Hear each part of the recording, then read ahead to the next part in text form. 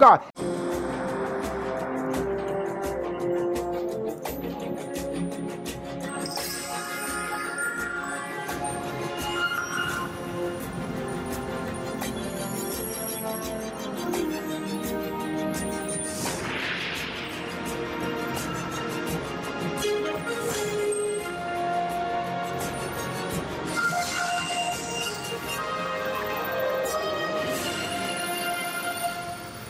Okay, we are in seal number 5. We've done the first 4, the 4 horses. We've summarized it. We brought it together. We've related it. We've done a parallel to the parable, or a parable parallel.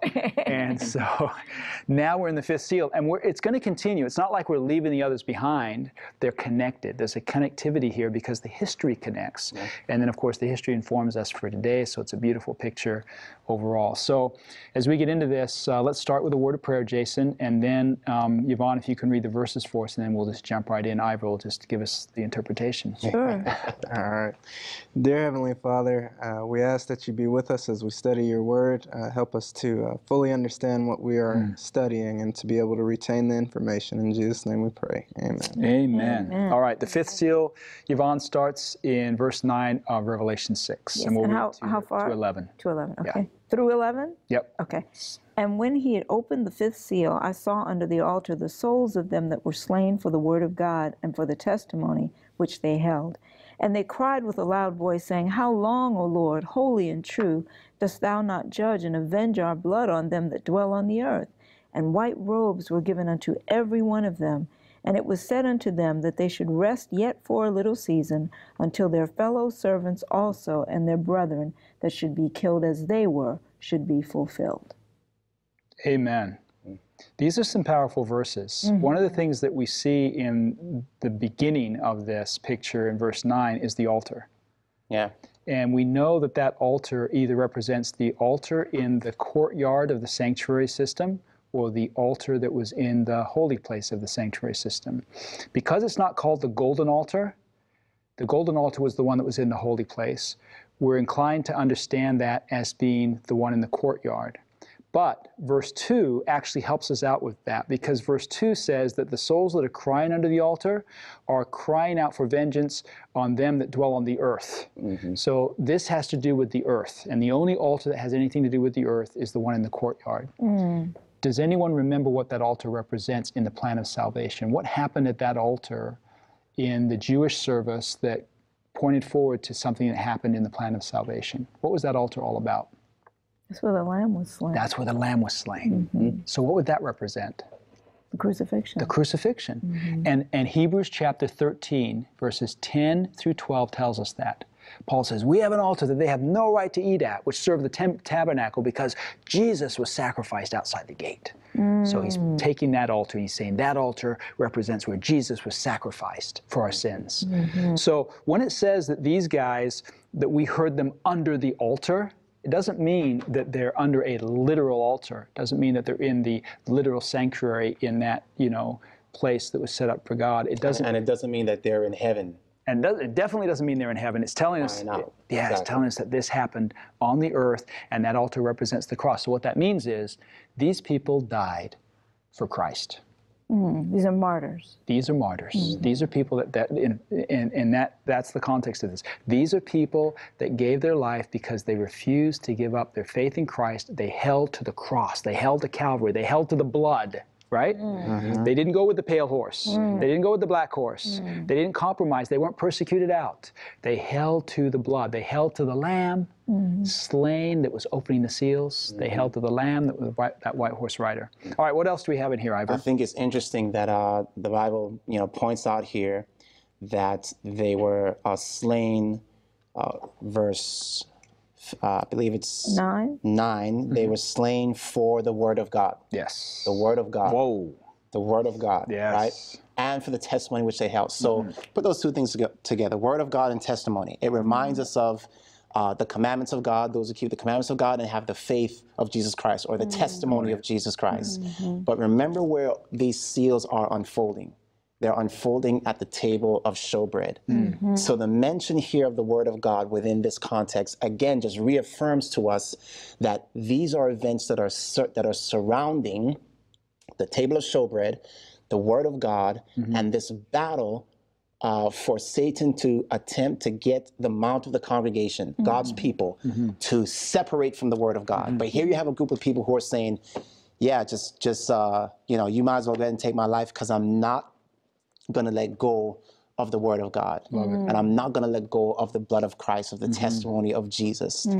Now, here's the interesting thing. If we take the fifth, and you guys should already be like, yeah, I know where he's going next. Because if we take the fifth seal, and we want to know how can we check what we're looking for here, we would want to go time frame. We would go back to the fifth church. And the fifth church is the church of Sardis.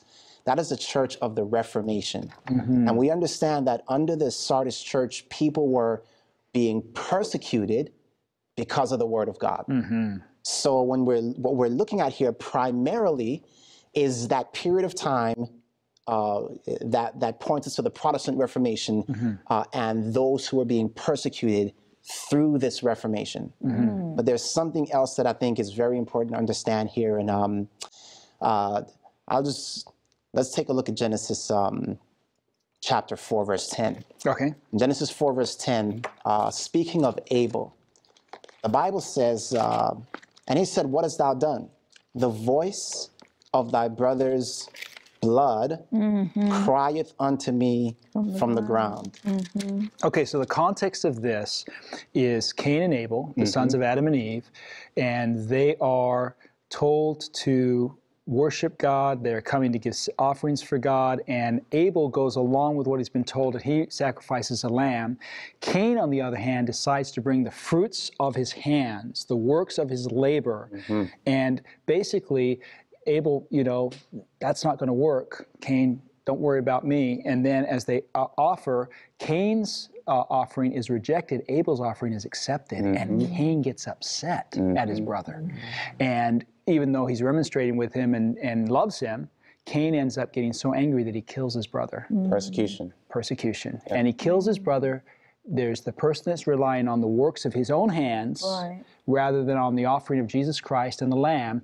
So the person that's relying on his works is killing the person that's relying on Jesus. See the connection now to our timeline right here? And Cain was worshiping.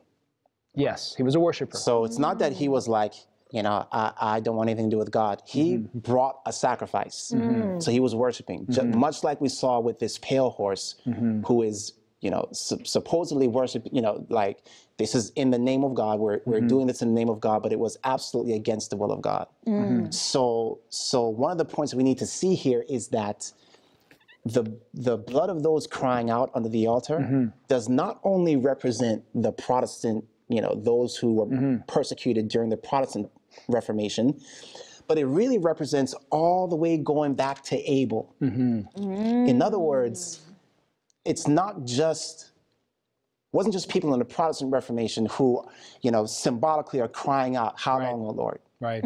This is taking us all the way back to the very beginning, to the very first martyr, which is Abel, which means the fifth seal, in a sense, starts all the way from the beginning of time, but brings us down with an emphasis on the Protestant Reformation. I wouldn't say starts at the beginning of time. I say it takes us to the takes us back. It reminds us of something that has been held off from Abel's time. Something's been held off, In fact, it even comes out in the church where it says, I gave her space to repent. Because what you have in the Protestant Reformation is you have Martin Luther, you have Jerome Huss and Wycliffe.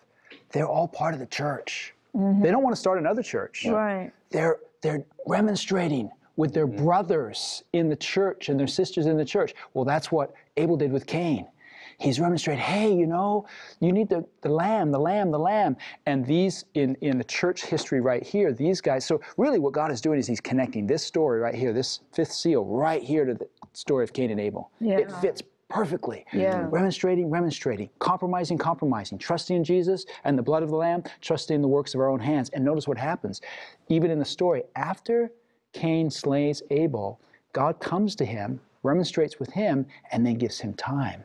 Doesn't kill him, marks him, gives him time. And so that's the same thing that's happening right here. There's the time frame that's given. Even when reformers started preaching, God gave more time before we have a deadly wound that's inflicted in 1798. There's time being given here for more of the Word of God, for those who are going to be slain, for the testimony of Jesus to draw. But there's an impending judgment. There's an impending judgment that has to sit, and white robes need to be meted out. Yeah, so they're asking, how long before you judge? Right. So this tells us something very important to get, is that during this fifth seal, at some point within this fifth seal, they're asking for judgment, but judgment is not yet being given. Right. They're saying, you know, how long? Yeah, how long? Which means, you know, how long dost thou not judge? Right. Okay. So there comes a transition where judgment does begin. Yes. And we see that in the next verse. So the next verse reads, verse 11, and white robes were given unto every one of them. And it was said unto them that they should rest yet for a little season. And just remember that time period, a little season. Good stuff. Like, that's really good news. As I'm thinking about, and James, I think you're thinking with me, we'll let you know, but that little season is like, wow. Okay, but so here, it says white robes are given unto them. Now, white robes are a reward. It signifies purification, right? The righteousness of Christ. The righteousness of Christ, okay? So the question is, why weren't white robes given to them before? I mean, Abel was righteous, you know. Think about all these guys that died in the name of Christ. Why weren't white robes given to them? Why is it that after a certain time, now white robes are given to them? And the answer is just profound. So let's go over to the book of Zechariah very quickly. Zechariah chapter 3, and maybe I can have one of you read from verses 1 to 4. Zechariah 3, verses... Zechariah is hard to find, but if you go to Matthew, the Gospel of Matthew, and you just go back 2 books, you go Matthew, Malachi, Zechariah. Or if you have a computer, you can use eSword. Zechariah 3? And from what? 1 to 4. And he showed me Joshua the high priest standing before the angel of the Lord, and Satan standing at his right hand to resist him. And the Lord said unto Satan, The Lord rebuke thee, O Satan, even the Lord that hath chosen Jerusalem rebuke thee. Is not this a brand plucked out of the fire? Now Joshua was clothed with filthy garments, and stood before the angel. And he answered and spake unto those that stood before him, saying, Take away the filthy garments from him.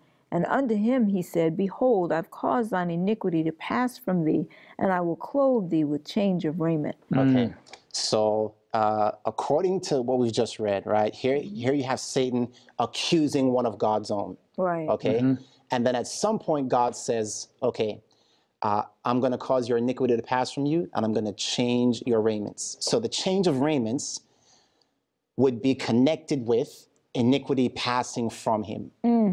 Purification, cleansing. Okay, so when we take this back to Revelation, and the saints are asking, you know, symbolically speaking, because we know that, you know, these aren't really dead people speaking. This is symbolism. What God is showing us is that a judgment process begins for the dead. Okay? A judgment process begins for the dead, in which a cleansing or purification happens that allows God to give them white robes. And that would point us to what we call the investigative judgment. But, and what's really powerful about this, that judgment is not taking place when Jesus returns. Because even though they're judged, they have to wait. So this double confirms an investigative judgment. Because if this was the final judgment, where Jesus is coming and there's a final judgment, then white robes are given to every one of them, and boom. But it says, but you must rest a little bit longer. We're going to Revelation 14 next, right? You must rest a little bit longer till your brethren that should be killed as you, whether they will or not, we'll see, will be fulfilled. There's a little bit of time left to be fulfilled. So here we have this space of time from the beginning of the investigative judgment until those final brethren go through an experience, and Jesus returns. So it's incredible. So the people here, this is to signify to us that a judgment is coming, right? Under the fifth seal, no judgment, and then suddenly they're given white robes, but they're told, wait a minute, there are others who are to receive these Yes. white robes and be killed as well. Yeah. Once that number is complete, the end comes. Once that number is complete, the end comes. Now,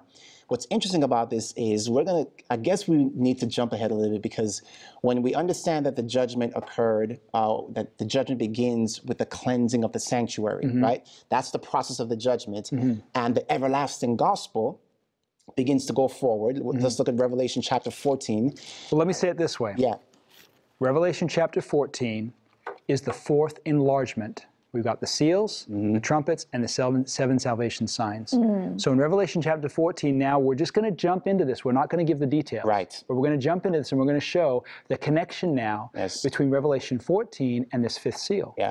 So in Revelation 14, we have the gospel, which would correlate with this this what does it say there? White robes. The white robes. The white robes, righteousness of Christ. We have the gospel. And then we have the hour of his judgment is come. Yeah. Okay, so that's the judgment message.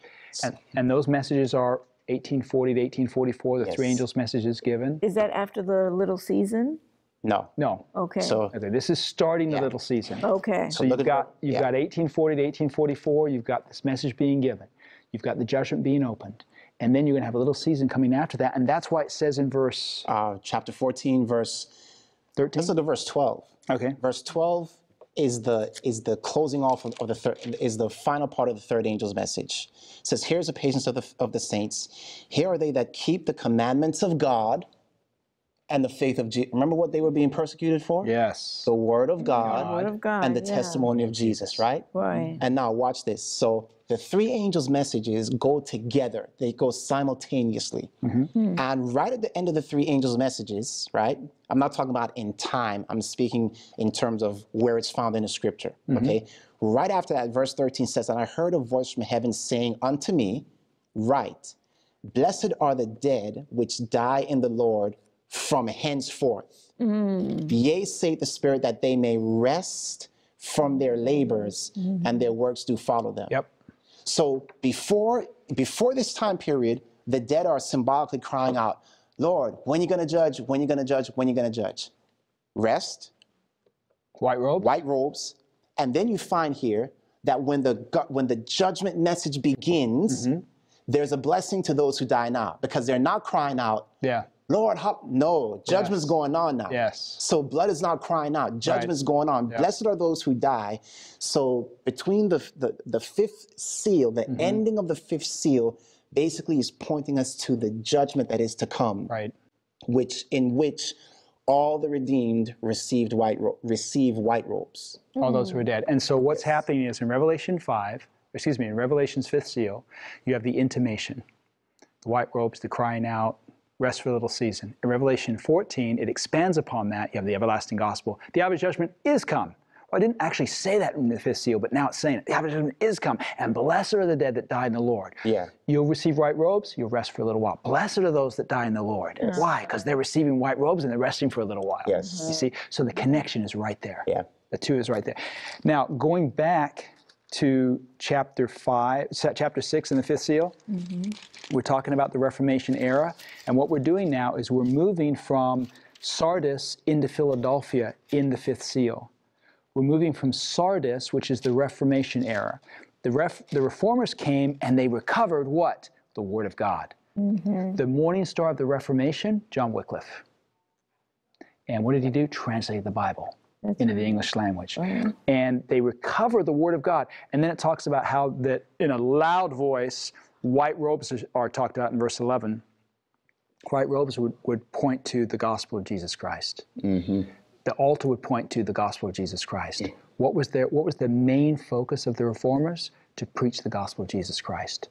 Then, as we move on through history, these Reformers, they lived, they contributed, they died, they lived, they contributed, they died, but the Reformation didn't stop with them. It went right into this movement called the Millerite movement, 1840 to 1844, the Millerite movement. And that movement is bringing us to the time of judgment, the actual time of judgment. And in that movement, we move into the next seal, which is going to help confirm the time frame of all of this by giving us some other confirming signs in the sun, moon, and stars. So the Millerite movement would correspond then with the sixth church.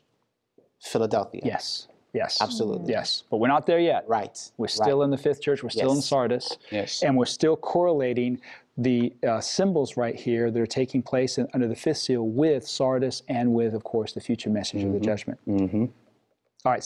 So I have a question. So white robes, in this case, it's the gospel. Is it also the righteousness of Christ? It's the same thing. Those are the same. You just said the same thing. Okay. The gospel is the righteousness of Christ. Okay. It is. It's the good news of Christ, our righteousness. That's the gospel. Okay. So we're taking some liberty here to expand these phrases and see their worth. You know, to really spread them out and then connect them with all these different areas. You know, in the book of Revelation, in the Old Testament, and show the fullness of what this symbol is. Because here's what's happening. John is being given the book of Revelation. It is a distillation of the entire Bible. Only God could do that. Right. So God takes 66 books, well, 65 without Revelation, and he takes those books and he just says, Revelation. He juices it down. And Juices it down. This is just this juice. I mean, that's a good way to describe it. And so you just take a little glass of that stuff and you're just powered for the whole day. And so every word has meaning. Every word has to be uncapped and what's in there? Wow, look at that. You know, we unseal this and there's just all this stuff coming out of here. How do we do that? We go to the rest of the Bible, the New Testament, the Old Testament. We go to the rest of the Bible. We look up these phrases. We make the connections and we let it just absorb into our minds. And so this is what we're doing here is we're making connections to the Old Testament, we're making connections to the seven churches, and we're making connections forward to areas we haven't gone yet, because we haven't gone to the seven salvation signs yet. But when we get there, we're going to see judgment. When we get into the seven salvation signs, we're going to see white robes. We're going to see the connections being made here. And again, God is just going to repeat and enlarge, repeat and enlarge, repeat and enlarge. Give us a fuller picture. So I guess a little recap would be good, just to make sure that it kind of gets sealed Absolutely. in here. Yep. I think it would be good for us to do a recap. Let's do it, Ivor. All right. So you're going to recap? Me? No, we gotta do that later. You take notes right now. Yep. Take notes, because it's coming back to you. Go for it. So again, what we're looking at with the fifth seal, fifth seal is going to correspond with the fifth church. It's going to point us to the time period of the Protestant Reformation. It's going to bring us into the understanding that a judgment was, there was a judgment being asked for. When will this judgment occur? And then we see that there's a time pre-judgment and then the judgment beginning. Okay? We're going to see that this judgment is going to begin with the dead, begins with the souls under the altar. And that's why it says their blood is crying out. yes, I mean, here, now this is really interesting. I think it's a really good point for us. Here, it says that they cried out with a loud voice. But in Genesis chapter 4, it says that Abel's blood cries out. And so that's the clarification we need to have, because we understand that when you're dead, you're dead. right. So Genesis 4 is instructing us on what it means that they're crying out. Yes. They're dead and crying out. And then Genesis 4 tells us, wow, not only does it tell us that, but it also has these amazing correlations with the sequence of history right here. Because Cain trusted in his works, and that's what the church has come to do.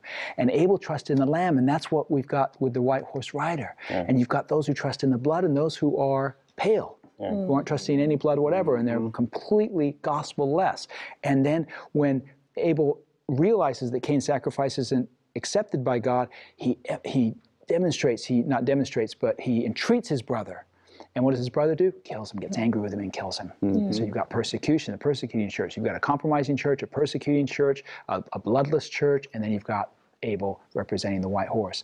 And so the whole point is, when that voice says, how long do you not judge? That takes us all the way back to Cain's time. That takes us back to the beginning. And that makes sense, because the judgment is inclusive even of Abel. The judgment is inclusive of everyone all the way from the beginning. Absolutely. And that's going to be crucial to understand when we get into Revelation chapter 7. But what's also interesting is that Cain receives a mark because of his rebellion. Wow. Yeah. How about that? Yeah. You know, how about that? And as we, you know, again, move forward in the book of Revelation, we're going to see that those who do as Cain did are going to be marked. There's going to be a death decree, Yes. right? And those who actually partake in that death decree, those who side with that death decree, will be marked. Will be marked, and they'll be marked for the same reason that Cain was marked. It was a sign of his rebellion against God. Wow. And of course, God marked, the Bible says God marked Cain to protect him as well. But you think about the reason he received that mark was because of his rebellion. Yes. Was because of an evil action that he did. So there's an amazing parallel there as well. And so again, we see this fifth seal. This fifth seal is a pre-judgment seal, letting us know that there was a time of no judgment, and now we see the judgment coming. White robes are given unto those who are crying out for them. They've been their iniquity, something about their iniquity has been blotted out, which is what the cleansing of the sanctuary is all about. Yes, and then a double confirmation of this. Rest for a little season. Yes. So this isn't happening right when Jesus comes. You see, they've still got to rest. There's still going to be some persecution. Sleeping. Yeah, there's still going to be some persecution coming up. So they're still sleeping, and there's still some time coming up where there's other brethren that are faithful to God, that are holding to the white horse and his rider, that are following Christ. There's still some persecution that's going to take place that's going to put them in the same situation. For those who keep the commandments of God and have the testimony of Jesus Christ. So blessed are they who die in this time period when the judgment is going on, because they're not crying out, how long before you judge? No, white robes are being given to them in preparation for the second coming of Christ. All right, our time is almost up. Wow. And we need to tell people where they can send their questions. SSS@3abn.org. Jason, you've been taking some furious notes here, brother. We've been talking, and you've been writing. So when we come back for the quiz, we know who to turn to. Close us out with a word of prayer, would you? All right. Dear Heavenly Father, we thank you for another day of studying your word. Thank you for allowing Pastor Rafferty and Pastor Myers to break this down for us in a form that we can understand. And hopefully we will be able to repeat in the next program. Please be with us as we depart and help us to retain what we've studied. In Jesus' name we pray. Amen. Amen. Now we're seeing this connection right here. We're seeing that we've got these four horses that take us from the apostolic age all the way through to the dark ages, the persecution, the compromise, the dark ages, which leads to a misrepresentation of God's character, and therefore will eventually lead to atheism. Then we see the judgment. And we're going to move right from this seal, we're going to move right into the sixth seal and make a connection between those two. That's going to be fun.